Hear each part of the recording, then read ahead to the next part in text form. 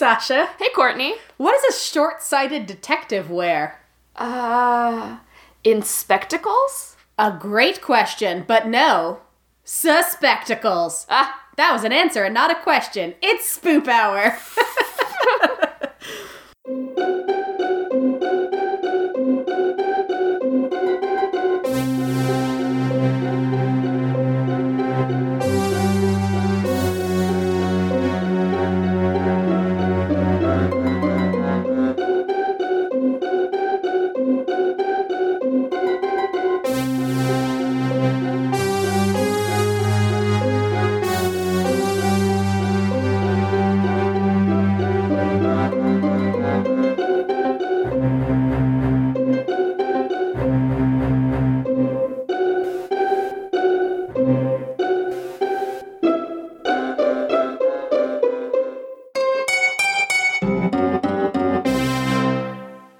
Welcome back. We're recording on our usual Sunday, and still I'm a mess, so that's fine. Tell me the other joke that we didn't go with, but still made me laugh really hard. Sasha really liked it. We wanted to save the bluer one for after the theme music. Hey, Sasha. Hey, Courtney. What do you call a constipated detective? I don't know, what? A no shit Sherlock. Let me tell you, I just love scatological humor. She does. But yesterday, and I'll get into this in more detail soon, but we were in the parking lot after our second escape room that didn't go very well, and my friend, and it's her birthday, my friend was really upset about it, and then my stomach was like feeling a little funny when we were in there, and so I needed to fart, and so I just let one rip while she was like angrily ranting. Oh no. And then I went, and she and my other friend looked at me like in shock, and then I went, "Who sat on a duck?" And then they both started laughing, and it was able to like diffuse the situation. Oh, bless. It was amazing. The Amazing. power of farts. Welcome back to Spoop Hour, a paranormal comedy podcast hosted by two Halloweenies. I'm Sasha. I'm Courtney. And as always, find us on the internet. Yes. Shout at us. Nice things. Shout nice things at us. I mean, you can shout mean things too, but I'll just make sure Sasha doesn't see it. Like, try to direct your hate at me, because I have a deep well of saltiness inside of me where I put all complaints, and then I put a tight, heavy lid on that saltiness, and I smush it down with my smusher downer, and we're good. Cool. That Yeah. sounds like A you're normal, brining. healthy You're coping brining or mechanism. pickling something in there. Yes, I am pickling my soul. We recently did a giveaway, and I said we would announce the winner of our giveaway at the end of February, but then I realized the end of February was on a Saturday, which is not a Tuesday. So, congratulations, Nora, who is the recipient of our t-shirt. She Yay. donated to Australian Wildfire Relief, and now she's going to get a Spoop Hour t-shirt. So, Nora, I'm going to be in your DMs shortly. Is this the same Nora? It sure is. Nora also drew us a picture, and so, like, It's you know. so good. she's not winning because she drew us It's the just picture. that It's just there she is also winning. happens to be, and and she drew us. She the drew us this picture. really cute picture. It's on our Instagram, but she did, I guess it would be fan art. It would be fan art. But she drew us a little Yeti who's doing the Chekhov's gun thing, and the way he's doing the Chekhov's gun thing is the way I do the Chekhov's gun thing. So Nora, before I give you your t-shirt, I'm going to need to know where you hid the camera in the Podsmith. And then there's a little Mothman who's reading Sasha's autobiography about being scared of everything. And then there's a little jackalope saying, "Whomst among us." It's so good. It's so Nora, good. Thank Nora, you so much. Thank you. Spoop Hour shirt. Enjoy it. Yeah, it's just so excellent. So yeah, follow us on Instagram at Yes. Spoop Hour so you can see it. Follow us on Twitter at Spoop Hour, and then email us at spoophour@gmail.com if you have any like spooky stories or and really just want to like share something with us. We're not above begging. Today, our topic is unsolved mysteries. So if there's something that you want us to talk about after listening to this episode, you're like, wait, what about this one? Yeah. Please tell us. Yeah, 'cause slide into our DMs it's because fascinating. I spent a lot of time thinking about it. Also, it's March 3rd when you're listening to this. What does that mean, Sasha? It's Super Tuesday! Sorry for a second. This was what you wanted. No, this is what I wanted. No, but I was also like, it's a teacher work day. Hey! Because Love that, 'cause all of our schools are being used as polling places. We live in Virginia, which is a Super Tuesday state. I say state, we're a Commonwealth, but we're included in the fun. It's fine. Yeah, so if you are a listener from Alabama, Arkansas, California, Colorado, Maine, Massachusetts, Minnesota, North Carolina, Oklahoma, Tennessee, Texas, Utah, Vermont, and Virginia. Hey! Please, please, please vote in Super Tuesday. Go Yeah. do your part. Send us selfies with your I voted stickers. We'll send you some stickers back. Yeah. Send us a selfie with your I voted stickers and we will give you a sticker. We will give you a sticker. It's the easiest sticker you ever earned. Also, if you are living in America Samoa, you will have your caucus that day. Oh, I didn't know they did a caucus. Yeah, they don't get to participate in the general election. That makes sense. But they do have a caucus. And then, also, if you live abroad and you're a Democrat living outside the United States, you can begin voting on March 3rd and it ends on March 10th. So that makes sense. I imagine it's must be postmarked by situation. Yeah, basically. Yeah. Gotcha. So, yeah. Also, before you vote, make sure that you look at the most recent list of candidates because your ballot may have names on it that are no longer actively running. So please don't waste your vote. They print those things in advance because it takes time to print things. Yeah, and you can't just materialize them. You can't just materialize. They're not ghosts. Thousands of ballots. So just be careful. Like just take your time when you're voting. Read, make sure you're voting for the person that you truly believe in. I mean, you're free to vote for someone who has dropped out, but make sure you're consciously doing it and not going, I'm going to vote for this person and then accidentally filling in the wrong bubble. Right, yeah. So check and double check. I'm a teacher, so I always tell everyone, check your work. Check of and double check of. I'm not over the Yeti. Actually, submit your ballot. Don't postpone it by gunning your ballot. Don't go to your polling place be like, see this ballot? I'm going to put it on the panel. No, just give it to them.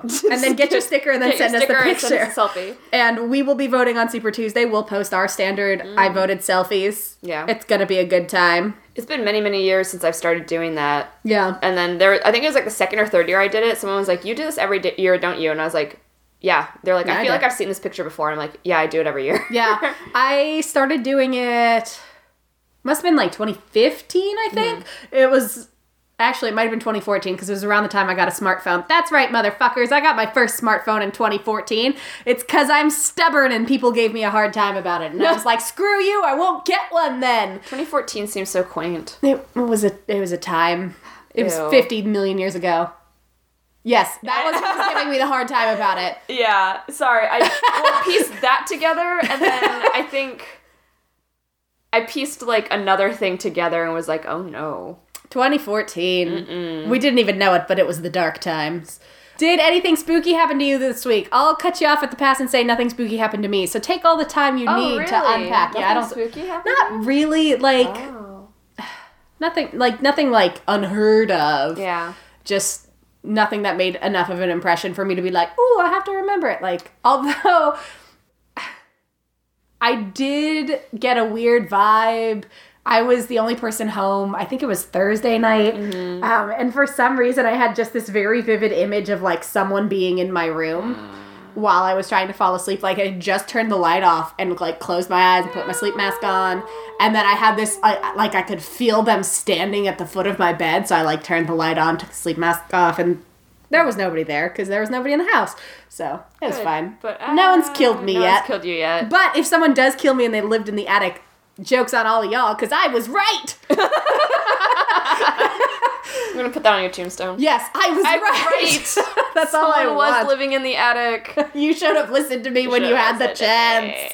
So what happened to you, Sasha? So, Saturday, two of my friends and I went out to celebrate one friend's birthday. Humble brag, Sasha has 2 friends. I have 2 whole friends. And she loves wineries and escape rooms. So whom among us doesn't? Yeah. Right? So we went to Ford's Fish Shack for lunch, which is so good. Their seafood is so good. I had a Connecticut-style lobster roll. It was real delicious. And calamari in a lobster sauce. It was really good. Interesting. And then we had a very palindrome day where we did lunch. We went to Starbucks. We went to escape room. Then we went to a winery, an escape room, a Starbucks, and then had dinner. The way you just said a winery, a Starbucks, then dinner reminded me of the divorced, beheaded, died, divorced, beheaded, survived yeah, of Henry VIII's wives. We had a very clear-cut day of things that we're interested in. Clear-cut the wife that was beheaded? Yes, exactly. She was not a nearly headless wife. She was definitely headless. She was. She was real classy about it, though. And so we did our first escape room, And it was amazing. It's run by Ravens Chase, which does a bunch of different escape rooms in Virginia. Famously, I had Hives in Richmond in 2017 and still went to the escape room, hopped up on Benadryl, and super drowsy. We beat an 8-person escape room with only 3 people and me like at half mental capacity. But it's great. Like, they always have really good, intricate rooms. And so it was just like this really great experience. It was presented to us as this, like, you're a paranormal investigative team at a hotel, and there are some weird things happening, and the hotel manager is being like kind of sketchy, and then locks you into this room after you go in, and you're like, oh, we can't get out. And then as you're investigating, we got a key, and the key had a tag on it. I didn't read the tag. I just like chilled and like went about my time, like unlocked the thing and like threw the key off to the side. We were in H.H. Holmes's hotel. Like, that was the whole conceit of this. And about halfway through, when we figured out, like, how to get... It wasn't halfway through. It was, like, the first 15 minutes in. Julia had to crawl through a tunnel. And all of a sudden, she yelped. And then the lights started flickering in the tunnel. And then she was quiet. And we were like... something happened to her? And then her voice came from, like, behind a wardrobe, and she was, like, banging on the closet door, and we opened it up, and she was like, hey! And we were like, what? So, yeah, we stepped inside. There was a room with, like, belts and stuff, and it was really weird, and there was, like, blood smeared on the floor, and it, like, went into this, like, room, and we looked into the window, and we were like, oh, we don't want to go in there, because there's, like, this big plastic sheet. We finally get in. Julia was like, well, I guess I'm going in, like, pushes everything. There's body bags hanging upside down from the ceiling on tracks, so you can, like, swing them around. It's kind of like fun. You know when you're in a playground play place thing and they have, like, the sandbags hanging from the, like, ceiling? Have you ever been to one of those? And they just bump into you and you're just, like, trying to get through this tunnel of sandbags? No, but I'm familiar with the concept because of Legends from the Hidden Temple. Yeah. So that, but with bloody body bags. That seems fun. Upside down. It was so funny, but also a little terrifying. There was one point where, like, the lights were flickering on and off, and a little girl started singing, and I just, like, yelped, ran out of the room, and, like, grabbed Steph and was, like, hugging her and cowering, and, like, when everyone else came into the room, they were like, are you good? But yeah, like, that was just an amazing time. I was, like, all super excited once I found out it was H.H. Holmes's thing, and also, like, a little bit scared, because I was like, oh no, we're guests in H.H. Holmes's hotel, we're never gonna check out. And then, like, the 3 strangers who were with us were like, he's been dead for, like, so long. No. They were just like, who is that? Oh, come on! And so then I'm like, let me tell you about Devil of the White City! And then I'm, like, watching the clock tick down. I was like, never mind, just Google it later. There was one point where we were looking at a bunch of, like, chemical bottles, and we were like, are we supposed to order it in, like, the way that you're supposed to use these chemicals when you kill someone? And then those 3, like, strangers. Why would you know that? Well, I mean, you start with chloroform. Not necessarily. You can kill people with chloroform. But we said this out loud, and again, these, like, 3 strangers were like, what? Because we're trying everything. I was gonna say, now you know how it feels to be me in any situation where I'm like, have you guys heard about this super gnarly murder? Yeah, so, but we got out with, like, almost 17 minutes to spare. It was amazing. Mm-hmm. And we were, like, feeling real good, went to 2 wineries, like, had a really nice time, and then we went to, Julia was like, yeah, what if we did, like, another escape room? So we do another escape room, and it's in another city, it's another, like, it's, like, a independent, like, doesn't operate with another bigger company. It was rough, you guys. A lot of stuff was broken, and a lot of stuff, like, the staff had to keep coming in, and it was, like, kind of ruining the experience. And there was stuff that we were, like, struggling with, and then, like, the little voice from the speaker, like, told us, and we were like, yeah, we did that, and they were like, please hold. And then, like, sent someone to fix it. They didn't, like, ever stop the timer. And by the end of it, like, we didn't get out, even though we had the security code to stop the nuclear missile launch, and... like, one of the staffers came in, and I was like, well, can you at least, like, tell us what else we needed to do to solve this? Like, because we have this code. And he was like, oh. And then he looks at the journal, he goes, can someone read this last paragraph for me? And I was like, we did read that last paragraph. And he looked at it, and he looked at my notebook, and he looked at it, and he went, yeah, that's the right code. And we were like, oh my God. And so, yeah, it was just a disaster. But then Steph's husband made us tacos, and it was nice. That is nice. But yeah, the spooky thing of my week was... A tale of 2 escape rooms. A tale of 2 escape rooms, but really it was... Sasha got to go stay in H.H. Holmes's murder hotel in a way for 45 minutes. Whomst among us. Whomst among us hasn't. It was awesome. That's good. So I recommend it. If you find an H.H. Holmes style murder room, or not murder room, what am I saying? Escape room, you should go to it. If you find one in real life, you should get the fuck out of there. Yeah. Because it is not going to go well once you're in there. Other spooky thing that happened this week is that it's March 1st and the Snack-It just dropped. And we have feelings. So, let me level with y'all. We were invited, and we dropped a bone cone to that effect. We were invited to be part of the Snack-It Illuminati, who gets a say in what ends up on the Snack-It. And it was really fun. It was. We loved it. If you are a Patreon supporter at the $3 level, you get the audio for that. And then if you're not, but you still want to hear us like wax poetic and yell about snacks for a little bit, I think it's another week or so. Yep, on March 8th it will go live to the general public. So if you can't wait, go ahead and $3 will get you access to it. But otherwise, you could be patient and hear us talk about it. And fun fact, it was recorded when my mouth still hurt, so I'm kind of weird sounding. Well, it finally dropped. And let me tell you, despite being in the Illuminati, voting in the first round hurt me. Yeah. There were very Sophie's Choice right at the beginning. Usually Sophie's Choice is like second or third round. Sometimes the end. There were two, I think, matchups that hurt my heart to vote in. And then there was one that I point blank refused to vote in because, honestly, I would choose death. Yeah. Because both are trash. And that matchup was the one that I had a hard time with because I eat both of those snacks and love both of those snacks. Barf. It was jerky and pickles. Disgusting and disgusting. Delicious and delicious. Barf and barfer. Delicious and scrumptious and everything. I'm just going to keep canceling out Courtney's a million plus one. I had plus 7, whatever you say. Yeah. I had a really hard time with Toblerone versus York peppermint patties, and I had a really, really, really hard time with Pocky versus Tim Tams. Yeah, so I had trouble with dark chocolate covered pretzels and fruit snacks because love both of those. I'm not a big fan of fruit snacks, so that was pretty straightforward for me. Julia keeps a drawer. She keeps a filing cabinet at work for snacks for the teachers, and there's always fruit snacks in it, and I have a soft spot for those.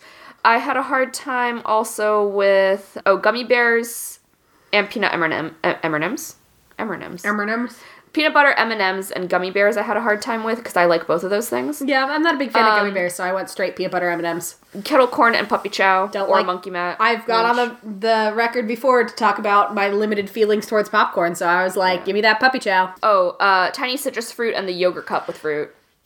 But I went with tiny citrus fruit. Because you are a tiny citrus fruit apologist. And you won't be sorry. Yeah, I think this year I actually put my name as Japanese snack enforcer. Japanese snack something of yore. Yeah, I don't remember what it was. Not to be the worst person in the entire world, have you considered being the snackuza? I just thought of it. Where was the? I'm really pleased with myself. That was so good. Pocky Sticks and Tim Tams. That one hurt. I don't know why I didn't think they would go up against each other. The two chocolate-covered international cookies. Yeah, and then like a biscuity cookie, but like it hurt. I don't want to talk about it anymore. And then what else did I have? I had trouble with the Ritz Bits cheese versus Ritz Bits peanut butter. Really? Because I was like, I like both of those. I had to like think about it. I was like, okay, if I'm sitting at my desk at work, what am I going to pick out of Julia's snack drawer? Yeah. And I went with cheese. Good. I bought those for our conference last year. I saw a box of them and I was like, I haven't had these in years. I'm so excited. The Pringles versus Ruffles, because I like sour cream and onion Pringles, and I also like cheddar sour cream Ruffles. I'm not a big fan of Pringles, so I went with the Ruffles. Yeah. I think I picked the Ruffles as well. Drink cheese and cheese curds.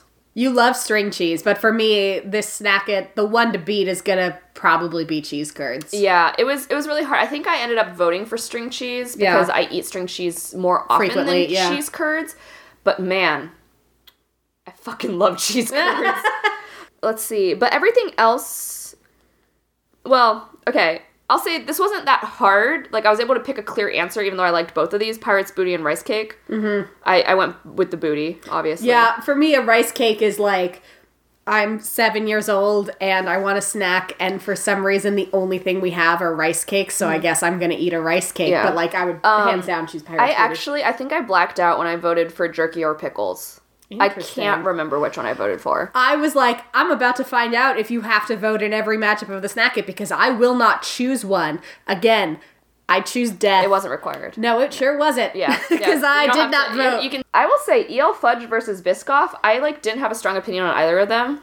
Interesting. Yeah. I guess I don't have a strong opinion about it. I just had a very visceral EL Fudge all the way reaction. Because, generally, my snack preferences... I voted for EL Fudge. Yeah, generally, if I'm going to snack, I want chocolate in it. Biscoff's not chocolate. Yeah, there were some that were super easy. I mean, Sour Patch Kids versus Fresh Berries. Yeah, I don't like Sour Patch Kids. Yogurt-covered pretzels versus dried mangoes. I went dried mangoes. Interesting. I went yogurt-covered pretzels. Interesting. I don't like that dried fruit texture. Oh, okay. It's part of why I don't like jerky, because it's that texture. And part of why I like dried fruit. I like dried, meat. Yeah. Right? It was interesting to see dark chocolate espresso beans up against animal crackers, which seemed like two very different snacks.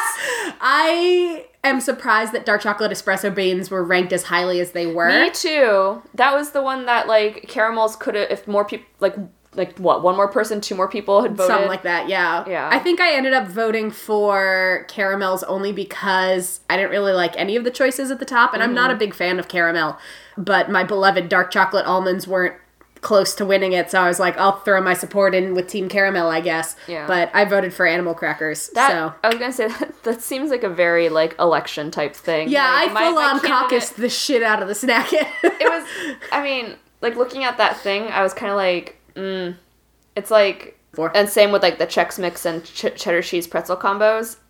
I would eat either of those if they were put in front of me, but Chex Mix I would be, more inclined to eat. If it had been the cracker combos and not the pretzel combos, absolutely, but I'm not a big fan of pretzels. I feel like all this Snack It discussion is me listing things I don't like, but it's because there's a lot of things that I'm not a big fan of on this year's Snack It, which is unusual, which means in theory this will be easier. But, part of it is because we picked underdog snacks. We did. Yeah, it was the purpose of hey, we're gonna temporarily retire all the heavy hitters. Yeah. Because we all have strong opinions on that. Yeah. Right? So now let's get into the smaller heavy opinions. I voted wasabi dried peas, even though I don't eat them myself. I just fuck everyone who thinks they're bougie.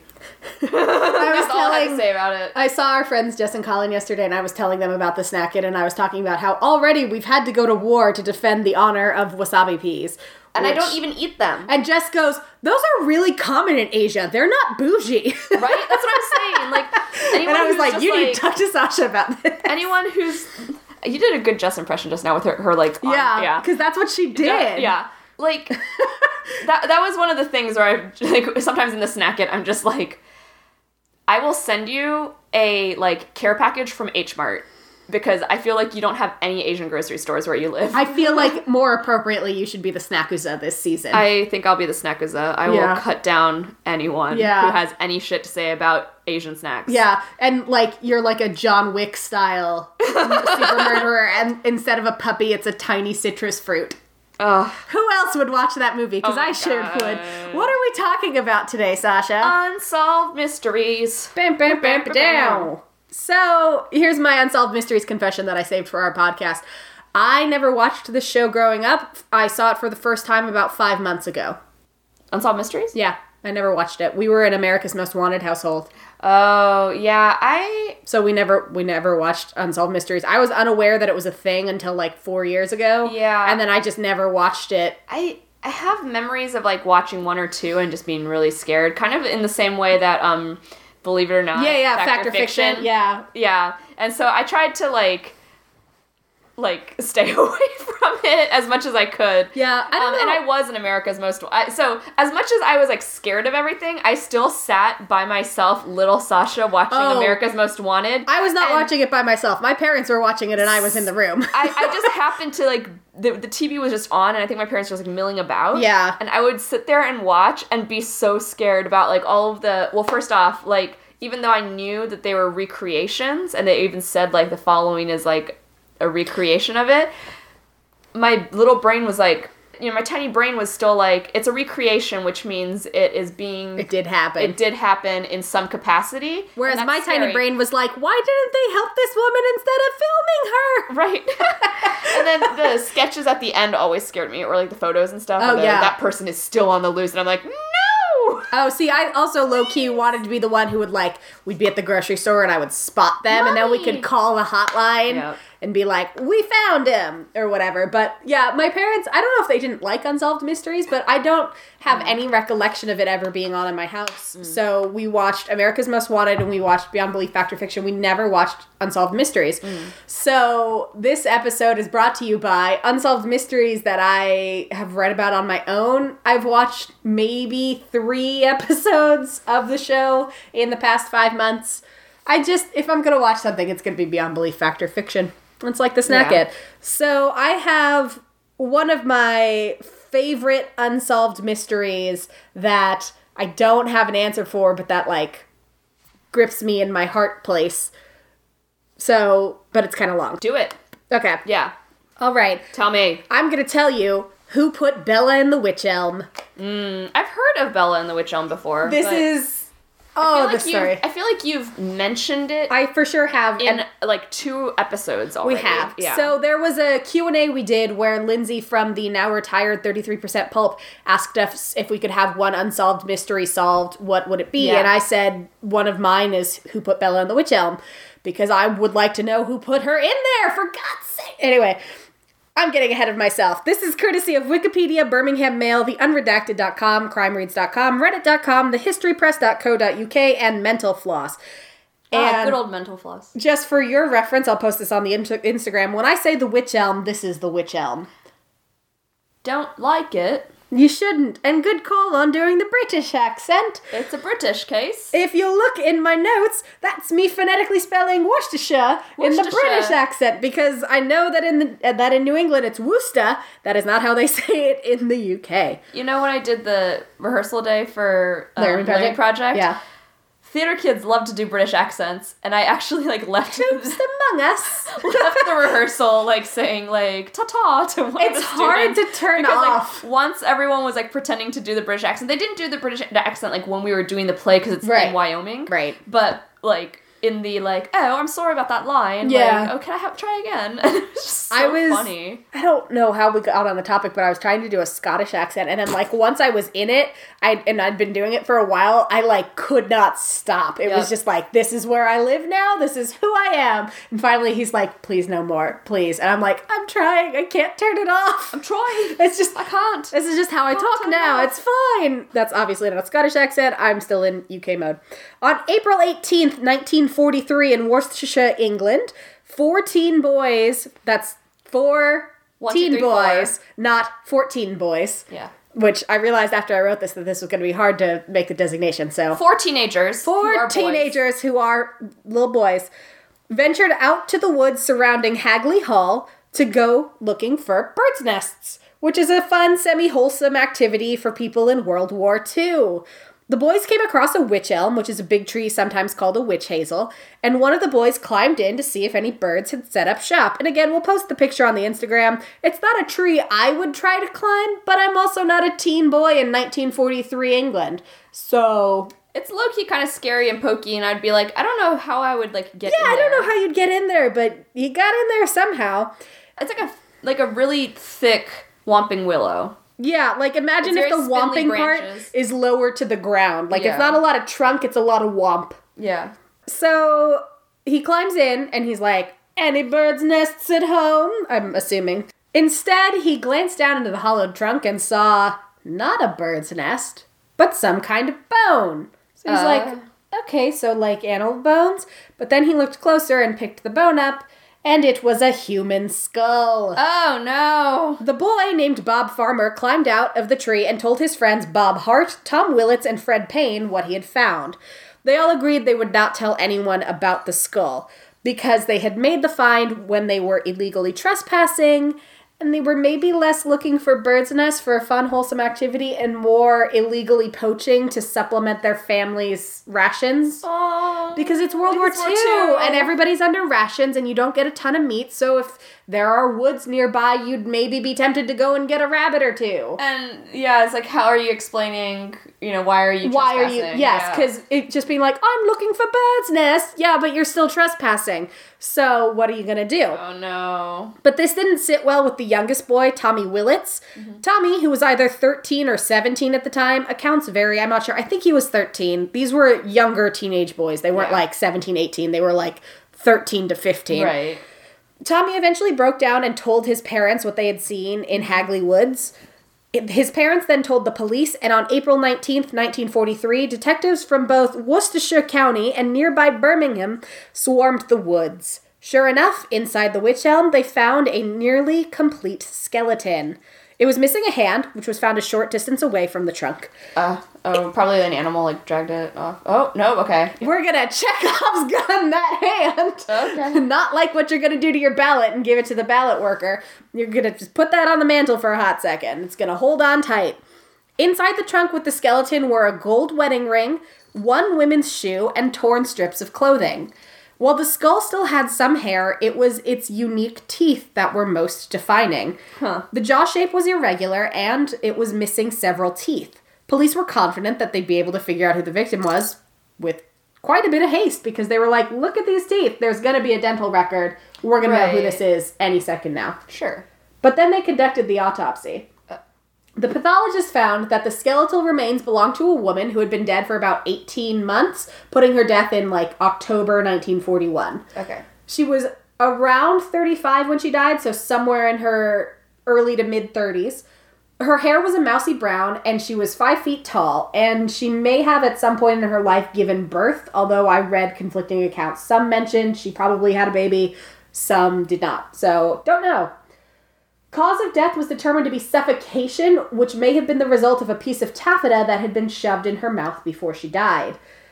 The pathologist determined that she was likely placed in the trunk of the tree shortly after she was killed because it was a really confined space. Like, we'll post the picture of the tree so you can see it. There's not a ton of room in there. So if you have a body that's already had rigor mortis set in, there's no way you're getting 5 feet of body into this little confined space. So she would have still needed to be warm when she went in. So they were like, all right, so she was probably killed in the area and then dumped in the tree. But despite her distinctive jaw and teeth, no dental or medical records could be found for the mystery woman. Oh, yikes. Who was she? The case went cold, due in part to the lack of leads and the fact that it was 1940s England. Bombings were regular, and resources that were not about the war effort were extremely scarce. Like, it makes sense. Yeah. A lot's going on in England during World War II. And yes, murder is terrible, but, like, they were having wide-scale bombings every night. So, like, what are you gonna do? What do you want us to do? We can't investigate that much. So, case is cold. But then, Christmas 1943, the graffiti popped up. Who put Bella down the wych elm? Hagley Wood, it said. The wall that had been defaced was in Birmingham, off a road commonly known as Hagley Road. Other graffiti popped up after that, all asking similar questions. Who put Lubella down the wych elm? Hagley Wood Bella, and, of course, who put Bella in the wych elm? So now police have a name of the victim, Bella. But they still couldn't find an open missing persons case with someone named Bella who matched the skull. And more questions were being asked. Was the graffiti the result of curious bystanders who wanted to get more involved in a weird case? Right. Or was the murderer taunting police with information that only they knew? Because I was like, well, Bella's like bellissimo, you know, like, oh, she must be beautiful. Yeah, because that's what they always say when it's a young woman who dies. Who put the beauty beautiful in the wych elm? Not, okay, but except for the one that says, who put Lubella down the wych elm. Right. And so it's like someone knew what maybe they knew. Yeah, and I don't know how widespread the details of the case were when the case was airing, like in 1943. You would think that, like, when the case was happening, that if it was like, oh, this woman's been missing for 18 months and had, like, distinct teeth, that someone who, if they know what her name is, they know Bella would be like, oh my god, that's my cousin. She's been missing since whatever. We all thought she ran away or whatever. So you would think somebody would have come forward. And again, I don't know, because I'm not familiar with the standards of 1940s press. I don't know if there would have been a ton of coverage about this murder where they're like, we found a corpse in the woods, especially when so much of the news is World War II, we're getting bombed again. What the fuck is going on with these fucking Nazis? Like, right. Yeah. I don't know. Circumstances are so... Yeah, would someone nearby know enough to know a woman was found in the wych elm. Because there are other trees, and, like, it's weird to think of a body being found in a hollowed out tree trunk. Anyway, the case has been unsolved for 77 years. And the graffiti still pops up to this day. So every few years, someone will spray who put Bella in the wych elm. Interesting. So, you ready for some theories? Theories. Theory 0.5. There have been a couple rumblings. I call this half a theory because there's not a ton of details about it, but it's pretty standard, like, post-murder. It's possible that Bella was a sex worker named Lou Bella who, unfortunately, a John targeted her and was cruel and malicious and knew that because she was a sex worker, they weren't going to work very hard to try and solve the case. And so he killed her and dumped her body in the wych elm. That one's a bummer. There's also the possibility that she was a waitress at a pub nearby. And again, there was a patron who maybe took an unhealthy interest in her. And again, was just a general asshole and killed her. So those are the half theories. Sure. There's not a ton of details about those, but also entirely possible. Theory number 1. And the most Spoop Hour relevant theory. Ooh. Witchcraft. Like any good unsolved murder, there's theories about it involving Satanism and witchcraft. Remember Margaret Murray, the Egyptologist who was instrumental in the witch cult theory about the witch trials and who would be called the grandmother of Wicca? Mm-hmm. Well, she was alive in 1943, and she had some thoughts about Bella in the wych elm. In 1945, Margaret Murray speculated that Bella had been the victim of a black magic ritual called the Hand of Glory. Murray's belief was that Romani witches had killed Bella for some crime against their coven, cut off her hand, as the hand of someone who has been executed is believed to have very strong occult powers, and then put her body in the tree so that it would be unable to haunt its murderers. Better yet, remember the hand? Yeah. And you thought, sure, maybe a predator moved it? The hand was found 13 spooky paces from the wych elm. I mean, whose paces? Which paces? Okay. That's the real question. Which paces? Which though? Hey, let me know. Murray then took her theory one step further and said that Bella in the wych elm was connected to another witchcraft murder that had happened around the time the body was found, that of Charles Walton. Walton had died in the nearby village of Lower Quinton after he had been stabbed and pinned to the ground with his own pitchfork, which caused a lot of people to speculate, oh, he's killed by a pitchfork, the devil must be involved, it's probably witchcraft, because they loved blaming stuff on witchcraft. And not on, like, deranged people who have... that doesn't make any sense. Do you know how crazy you sound right now? Right? You sound so crazy. Mm-hmm. It's definitely magic. Giving spooky weight to this theory is that Hagley Woods had an affiliation with the occult and local lore. I mean, it's called Hagley Woods, like witches. And guess what's a common witchcraft plant? Belladonna. Oh. And wych elms are also, obviously, mystically significant, both because witch, even though it's spelled W-Y-C-H, is pronounced the same way as the word witch, like the magic one. And there are beliefs in certain circles of the occult that wych elms have some sort of mystic power affiliated with them. So if you're going to kill someone and you don't want their ghost coming after you, maybe you'd put them in the convenient wych elm. Theory number 2, and the theory I think is the most legit, though, has nothing to do with witchcraft. It has to do with spies. Fucking love spies. But what kind of spies? These are bad spies. You shouldn't love these spies. In 1953, I mean, you don't have to love any spies, really. I just like spy stories. When I say I love spies, that's what I mean. In 1953, journalist Wilfred Byford Jones started looking into Bella in the wych elm. So this is about a decade after her body had been found. Sure. He started publishing articles about the crime. So I'm wondering, that's why I'm not sure about the newspaper coverage. I don't know if it was just like an aside in an earlier newspaper, but this was the first time anyone had taken a real detailed look at it and started publishing the information they found in a newspaper. So while he was publishing these articles about the crime for the Wolverhampton Express and Star, Byford Jones received a letter from someone calling themselves Anna of Claverley. And Anna said they knew the secret of Bella. Anna said that Bella had been murdered after getting involved with a Nazi spy ring operating in England in the 1940s. Motherfucking Nazi spies. In the letter, Anna wrote, "Finish your articles, read the wych elm crime by all means. They are interesting to your readers, but you will never solve the mystery. The one person who could give the answer is now beyond the jurisdiction of the earthly courts. The affair is closed and involves no witches, black magic, or moonlit rites. And I'm like, that sounds like what you'd say if it did have to do with witches, black magic, and moonlit rites. But no, probably not. No, probably not. Byford Jones, though, was like, I am fucking in. This is fucking rad. So he wrote back to Anna of Claverley. And Anna eventually revealed herself to be a woman by the name of Una Mossop. Una's husband, Jack, worked in a munitions factory. Una's suspicions were raised when Jack started boasting about coming into a bunch of money to family and friends. He said that he had met a Dutchman named Van Ralt, and for the low, low price of passing information about local industrial sites, Van Ralt would pass along a bunch of money. Ooh. Jack told his wife that Van Ralt was a Nazi agent and that he had a partner posing as a cabaret performer at local theaters. Jack also admitted that he was out with Van Ralt one night and that they had put the woman in the tree. Interesting. Jack and Van Ralt had been out drinking at a pub in Hagley, and Van Ralt had brought along a lady friend. At this point, the record is less clear. I don't know if Una gave two conflicting accounts or if it's just gotten diluted over time or what the deal is. One version is that the woman they were with became really, really intoxicated and she passed out, at which point the men put her into the tree as like a funny prank, like, haha, this'll teach you to get drunk, junkie. But then when the woman woke up, she wasn't able to get out of the tree and ultimately died. But that doesn't really explain... The hand? The hand, one, unless it's animal predators. Yeah. And two, it doesn't explain the taffeta in her mouth. Right. Because, like, it's not like she's like, I'm panicking. I'm going to shove some taffeta into my mouth. Right. Because from what I remember, she wasn't wearing taffeta. Yeah. So it wasn't like she tore off a strip of her clothes, stuffed it in her own mouth for, I don't know, reasons. I don't know.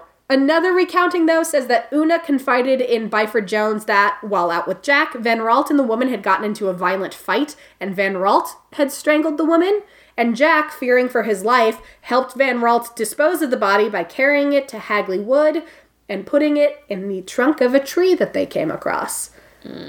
Either way, whichever version is true... We don't know because Jack Mossop was committed to St. George's Hospital, allegedly due to suffering recurring nightmares of a skull staring at him from inside a tree. And so these visions haunted him to the point where he just checked himself in and he ultimately died in St. George's Hospital. The spy ring makes sense in terms of the war. Yeah. The Midlands had been hit hard by the Luftwaffe. Yeah. So information about where munitions were being manufactured and stored would help target the attacks to do the most damage to England's war effort. Right. And so Jack, as somebody involved with maybe the building of munitions, he would have information as a factory worker that would be of value to a Nazi spy. Yeah. And you know, it's a lot of money, so maybe he was tempted. Like, maybe he wasn't a man with a ton of scruples, and he was like, yeah, I'll take Nazi money. Like, don't take Nazi money, but this guy did. And, like, picture it. It's the height of World War II. Germany is bombing England left, right, and center, as a matter of course. Hundreds of people are missing because after each bombing, there's a ton of victims. Right. You're a spy who's just killed your spy affiliate. Yeah. Who's gonna take note of one more body? Right. There's already so many people missing, who's gonna know? Yeah. Byford Jones then took all this info to the police, and MI5 got involved. Allegedly, MI5 was able to verify some details of Una's account, but they weren't able to find the mysterious Van Ralt or who Bella would have been. But this theory has been called into question because it all hinges on Una coming clean to the journalist, which she only did 10 years after her husband died. So, a lot of time passed between when Bella went into the Witch Elm and when Una came forward with the story. Right. It's possible that she's just been holding this inside for a long time, or maybe it's just been 10 years since her husband died and she's like, he kind of sucked and now I'm gonna level with y'all. Yeah. But there's another spy theory that it was a different set of spies. I can't. Oh my god. Please tell me more. This story. Thanks to some declassified MI5 files, we have another spy theory. These files tell a tale of a German spy named Joseph Jacobs who was captured after breaking his ankle when parachuting into Cambridgeshire in 1941. And I've read accounts that parts of a parachute were made with taffeta, but I don't remember where I read those accounts, so take them with a grain of salt. In his possession when he was arrested was a creased photo of German cabaret singer Clara Bowerly. Jacobs, under interrogation, said Bowerly was his lover and that she was a spy for the Third Reich. He said that she had parachuted into the West Midlands in 1941, then seemingly dropped off the face of the earth. He never heard from her again. And maybe Bowerly was misheard as Bella, because, you know, if you've got a German accent and you're listening with British ears... Sure. Maybe Bowerly, Bella, like, you know. Okay. Possible. Not possible, sorry. I build you up and then I shoot you down. Clara was somewhere between 5'10" and 6 feet tall. Mm-hmm. At most, Bella was 5 feet tall. Yeah. And then in 2016, records were found that stated that Bowerly had died in a Berlin hospital in December 1942. So she dropped off the face of the earth after that because she was in the hospital and ultimately died. And guess what? There's another spy theory! There's my god. 3 Why spy theories! so many theories? I love and they're all about spies. Well, not all of them. Some of them are about witchcraft. But I mean witchcraft, I mean like the these theories that you Yeah, the ones that I think hold the most water. Every time I'm like, okay, I think that's a lot of theories. Plausible. That's a lot of theories. Okay, Courtney's almost done. No. This is why this took me like 4 hours to put together, because I kept getting sidetracked and being like, okay, well, if she was that Nazi spy, then what does that mean about... When I came over today, Courtney had this entire like pin board with like strings and photos and everything. I was she was like Charlie Day. Yeah, that's how my entire day has been like, but who put Bella in the witch elm? So this spy theory comes courtesy of historian Donald McCormick, who published Murder by Witchcraft in 1968. Don't let the title fool you. It is not about murder by witchcraft. It's just about the 2 deaths that were affiliated with witchcraft, but it doesn't support that either of them was actually a witchcraft murder. It's just like, everybody thought it was a spooky murder that was done by witches, but it probably wasn't. So McCormick postulated a new theory that he said was based on files from German military intelligence around the time of the war. These files revealed yet another Nazi spy. This one was called Lehrer. Lehrer was based out of the Midlands in 1941, and his girlfriend was a Dutch woman by the name of, can I get a drum roll, please? Clara Bella Dronkers. Oh. Clara Bella was in her 30s and had well-known crooked teeth. Mm-hmm. There was also another Nazi spy executed in 1942 by the name of Johannes Marinus Dronkers. Clara Bella may have been his wife, and if you'll recall, Bella's body was found with the wedding ring. Yep. Adding to the fun is that the Home Office had been warned that in the early 40s, German agents were parachuting into the Midlands around Clent Hill and Hagley Wood, where Bella's body would be found in a wych elm. Interesting. There was also an account by a former British soldier who claimed to have seen Nazi files detailing the spies they had operating in this area, including a young woman with mousy brown hair and crooked teeth, codenamed Clara, who parachuted into the area in 1941. To pause. Yes. I know that they're parachuting under the cover of night. Yes. But it's just so funny to think about just like people parachuting. Yeah. Just like as a matter, town. like, just how else are you going to get there? I'm going to parachute.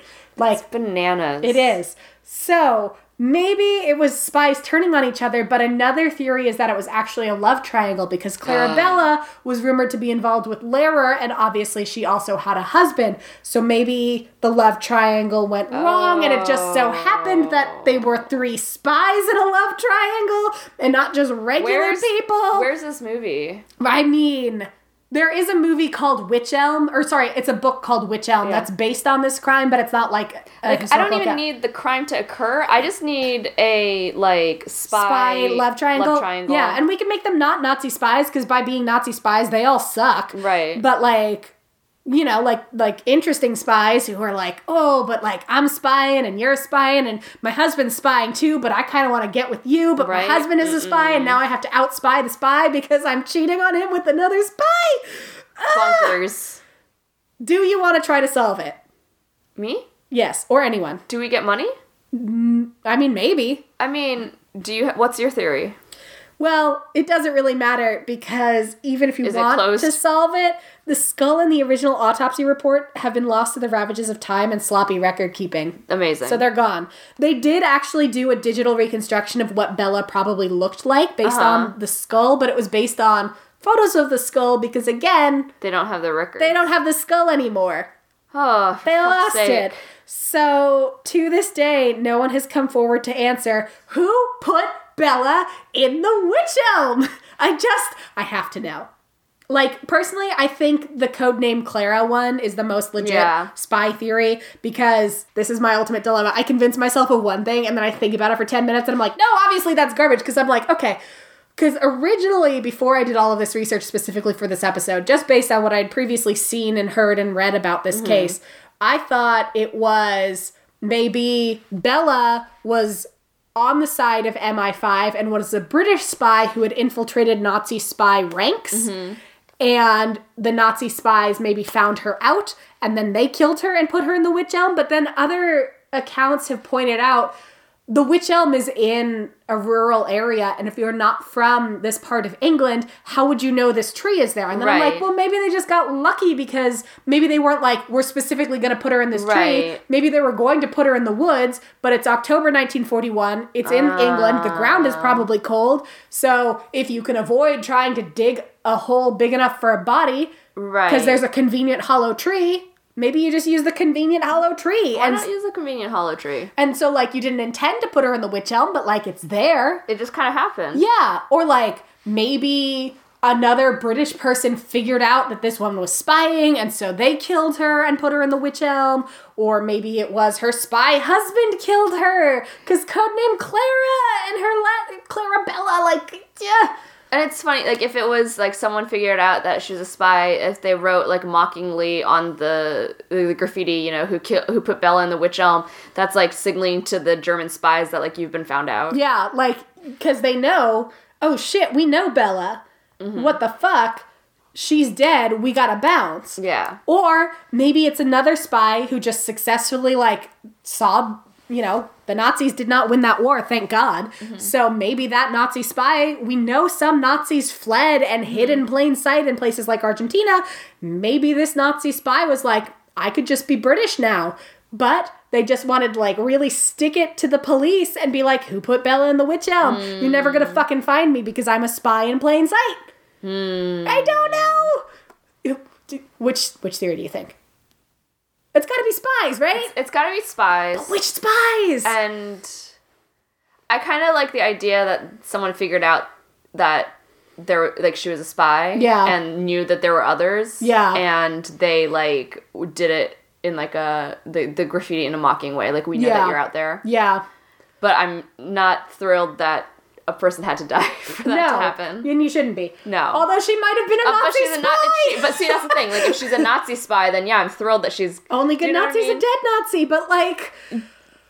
That's so terrifying. I just think... I think the thing that I'm, like, more stuck on is, like, being a teenager and finding a dead body. Yeah. I think that part is the part that I'm like, because, like, whomst among us didn't have those idiot romping around adventures with our friends when we were teenagers? Dude, that was always the height of my anxiety was when I had the idiot romping around adventures that we would find a body.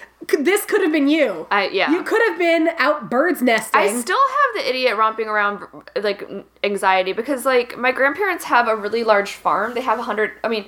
Not as large as, like, some farms, but it's 100 acres, and they've reforested most of it, and they let locals come and, like, put up hunting blinds and stuff to, like, thin out some of the animals in the winter.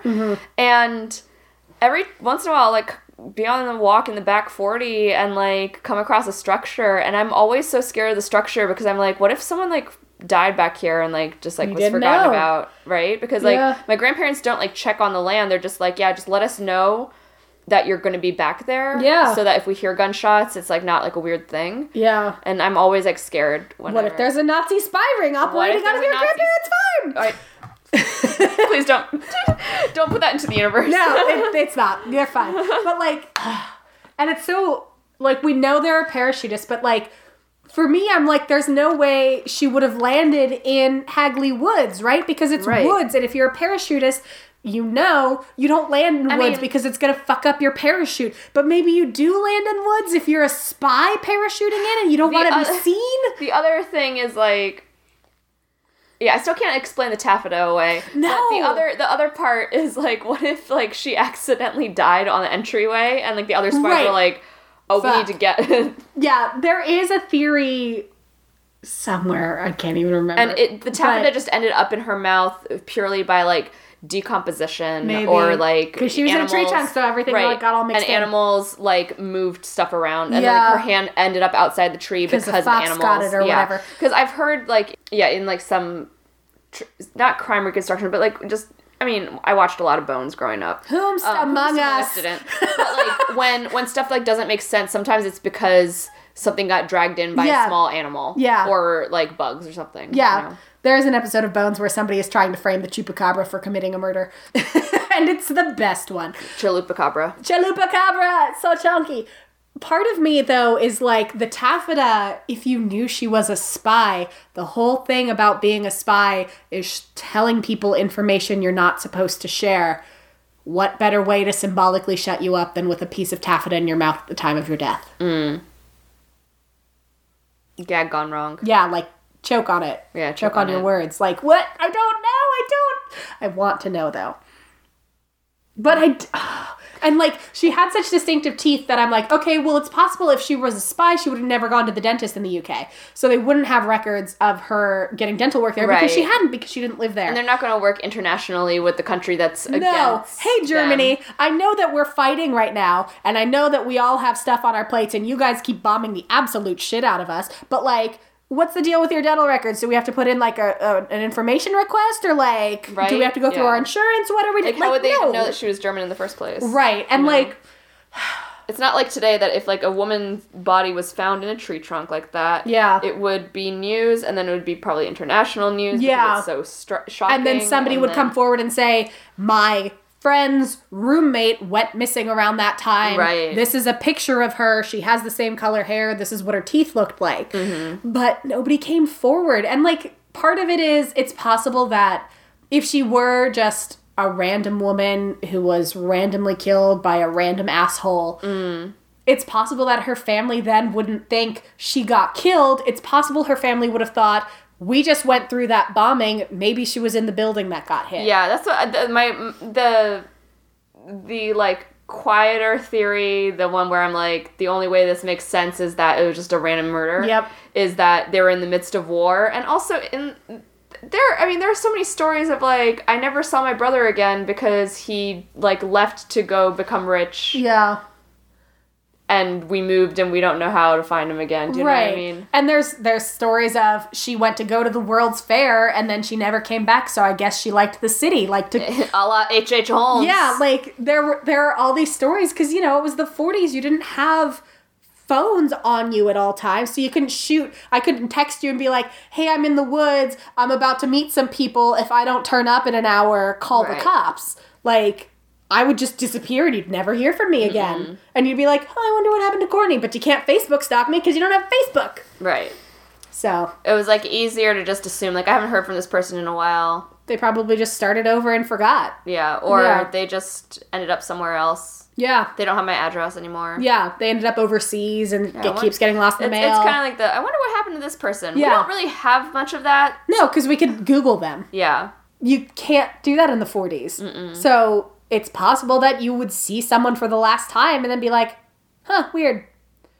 And maybe that's who put Bella in the witch elm. Right? Anyway, tell me another one. Another one? Okay. Yeah. All right. I will tell you. I've screamed at you so much about Bella and the witch elm. Tell me something. Tell me something. Okay. We might have talked about this one before, but I'm going to tell it again. Tell me. The Kecksburg UFO incident. Ooh. This is from Mental Floss's list of 10 unsolved mysteries that still haven't been solved. Yay! So on the evening of December 9th, 1965, thousands of eyewitnesses reported seeing a strange light appearing over parts of the northeastern United States and Canada.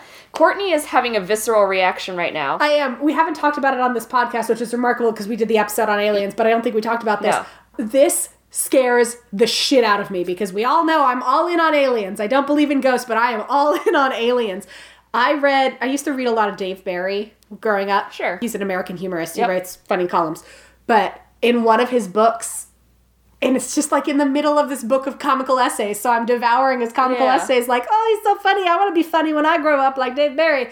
And then in the middle of it, he interviews two people who witnessed that UFO event. And he's like, these are not the people who would make this up. So what did they see that night? And it fucked me up. Oh my God, tell me everything. So this is just a short little spiel about it. And I would love to do another episode on just this. We gotta keep doing more Unsolved Mystery episodes. We should probably just do another, like, this is part 1, next week is part 2, so we can delve. Yeah, let's do part 1 and part 2, because I have other Unsolved Mysteries that I wanted to get to, but then I fell down the witch elm and didn't come out. Courtney's in the witch elm. Oh, who put me in there? You did. Oh! You were hoisted by your own petard. I knew it! It was made of taffeta. Citizens of Kecksburg, Pennsylvania saw this light, too. But they also witnessed a lot of commotion coming from what looked like to be a crash site. Local law enforcement was said to have been quickly ordered out of the area by government officials who crowded around an acorn-shaped spacecraft embedded into the ground. The reports of the crash being a meteor or some kind of space debris circulated, but UFO researchers have long insisted that the incident was extraterrestrial in origin. Others believe it was a spy satellite that the United States wanted to disavow. Was it Nazi spies? Or just U.S. spies. Neither NASA nor the Air Force has responded to civilian inquiries about what may or may not have landed in Kecksburg that night. I am so curious. I need to know more. Because, like, the accounts of it, isn't this the one where, like, the lights were around for a long time and a lot of people saw them? Because, like, I'm all for, like, even my belief in aliens comes with a healthy dose of skepticism, where it's like, it's one person who really wanted to believe in aliens. And so they saw a shooting star and they just really wanted to believe that it was a UFO, and they primed themselves to see the UFO, so they saw a UFO. But with that many people, like, what are the chances that all of them were primed to believe it was a UFO? Another one is just the escape from Alcatraz. Which I absolutely, there's, I love this one because there was an episode of Mythbusters where they actually tried to, like, figure out how they did it, and so it's just, like, Jamie and Adam, like, just flailing in the San Francisco Bay. So, basically, this is an unbelievable prison escape of 3 men who fled from the isolated Alcatraz, which is a prison on an island. Basically, the San Francisco Azkaban. I mean, Alcatraz, Azkaban, like, didn't try that hard. Right. And this happened on June 11th, 1962. Hey. So this is, like, still, like, pretty recent history. It's possible that if they escaped them, they could still be alive. Right. Anyone who could successfully navigate past their cells, armed guards, and fences would then have to swim miles to shore. Inmates Frank Morris and Alan West hatched a plan to do exactly that and enlisted brothers John and Clarence Anglin to come along with them. West had discovered that access to the outside was possible if the prisoners pulled out the entire ventilation shaft under the sink in their cells rather than trying to cut through the bars blocking the shaft. By burrowing into the opening, they could make their way behind the cell wall and up to the roof by using the plumbing to climb. After 8 months of surreptitious digging, the men, minus West, who had trouble getting into the ventilation shaft, they left him behind because he was too thick. Same. Had created paths to the roof. They placed dummy heads made from soap and concrete, plus hair swiped from the prison barbershop, in their beds so guards wouldn't notice they were gone. Once on the outside, they blew up a raft they had made from raincoats using a concertina, an instrument similar to an accordion, and then they vanished. That makes sense. So I didn't know that detail before. This is literally a thing that, like, Adam and Jamie created. They made, like, a raft out of raincoats and, like, tried this. Yeah. I mean, they didn't do the, like, prison escape part, but they tried to see if they could make a raft. If they could just do it, yeah. The next morning, their bunks were discovered to be empty, and authorities began a manhunt. The raft was found, along with some personal effects, but no bodies ever recovered. The case was closed in 1979, but got renewed attention early in 2018 when it was revealed a man claiming to be John Anglin had written to San Francisco Police Department in 2013, saying that he was alive but in need of medical attention for a cancer diagnosis.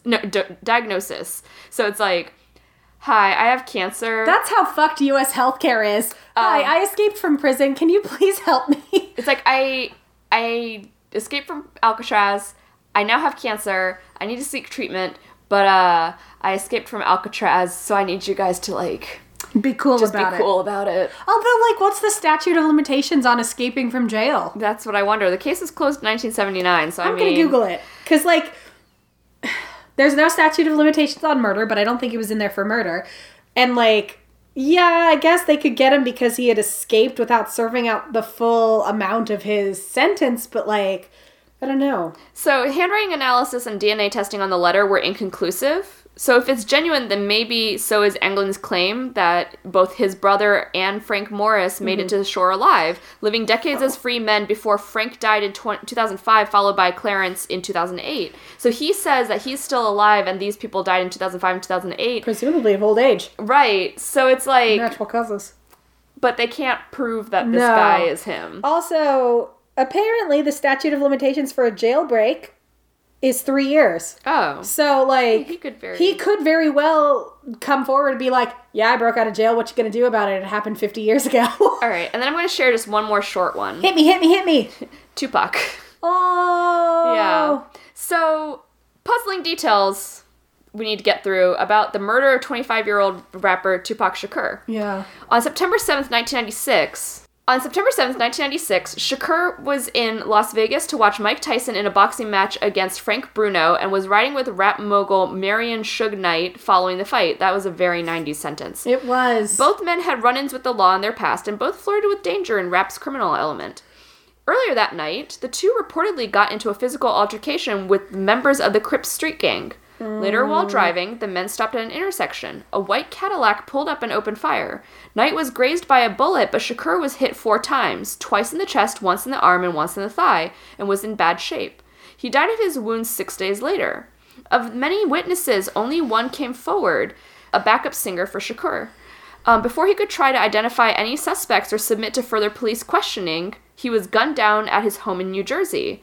No one's been ever arrested in connection with Shakur's murder.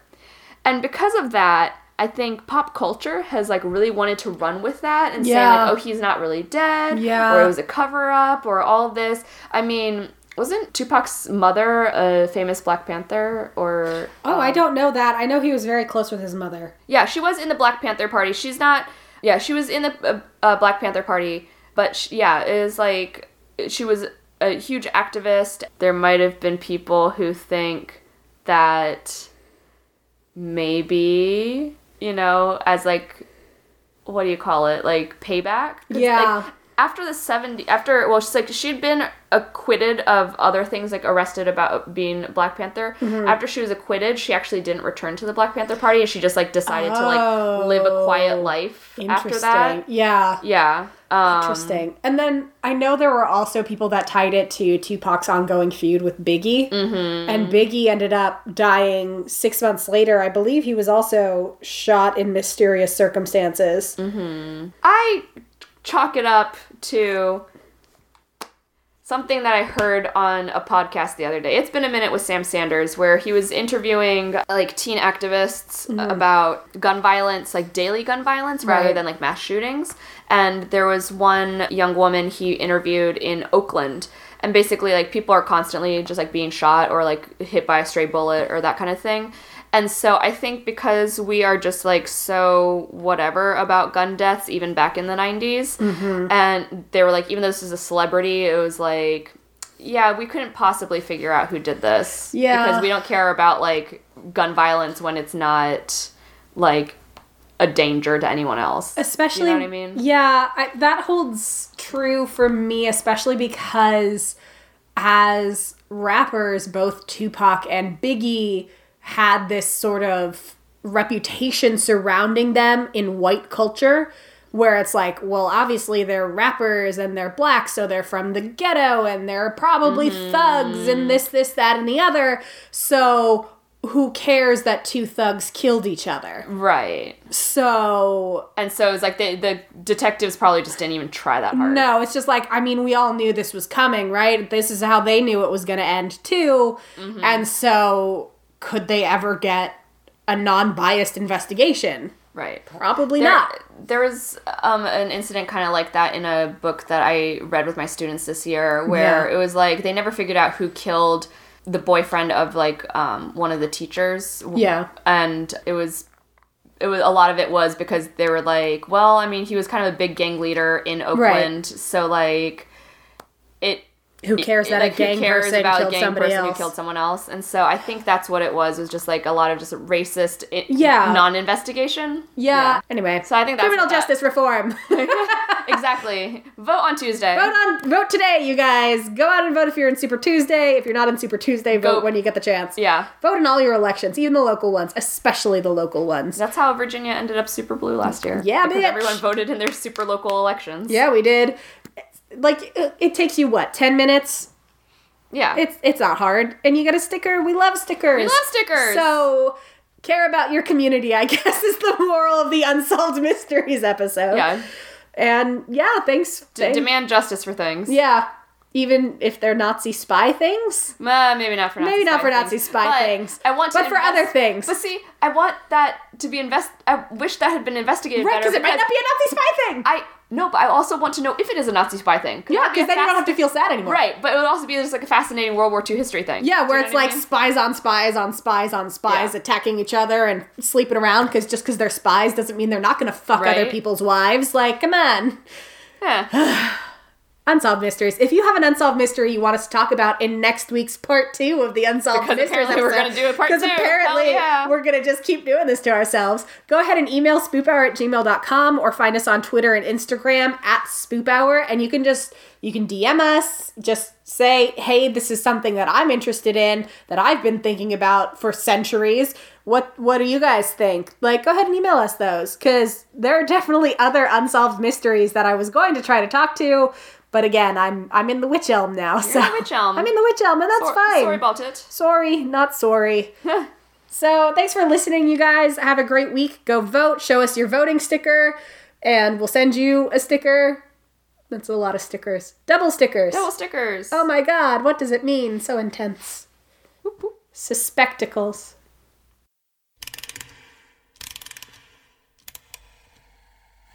Hey guys, my name is Tara. And my name is Jessica, and together we co-host the podcast 3 Spooked Girls. If you love the paranormal or murder, join us every Monday as we tell our listeners about a new spooky tale or true crime case. We'll have a special drink recipe each episode picked out by me for you to enjoy while we scare the hell out of you. You can find us on Apple Podcasts, Podbean, Spotify, Stitcher, or wherever the hell else you listen to podcasts. Come hang out with us and get your spooky on.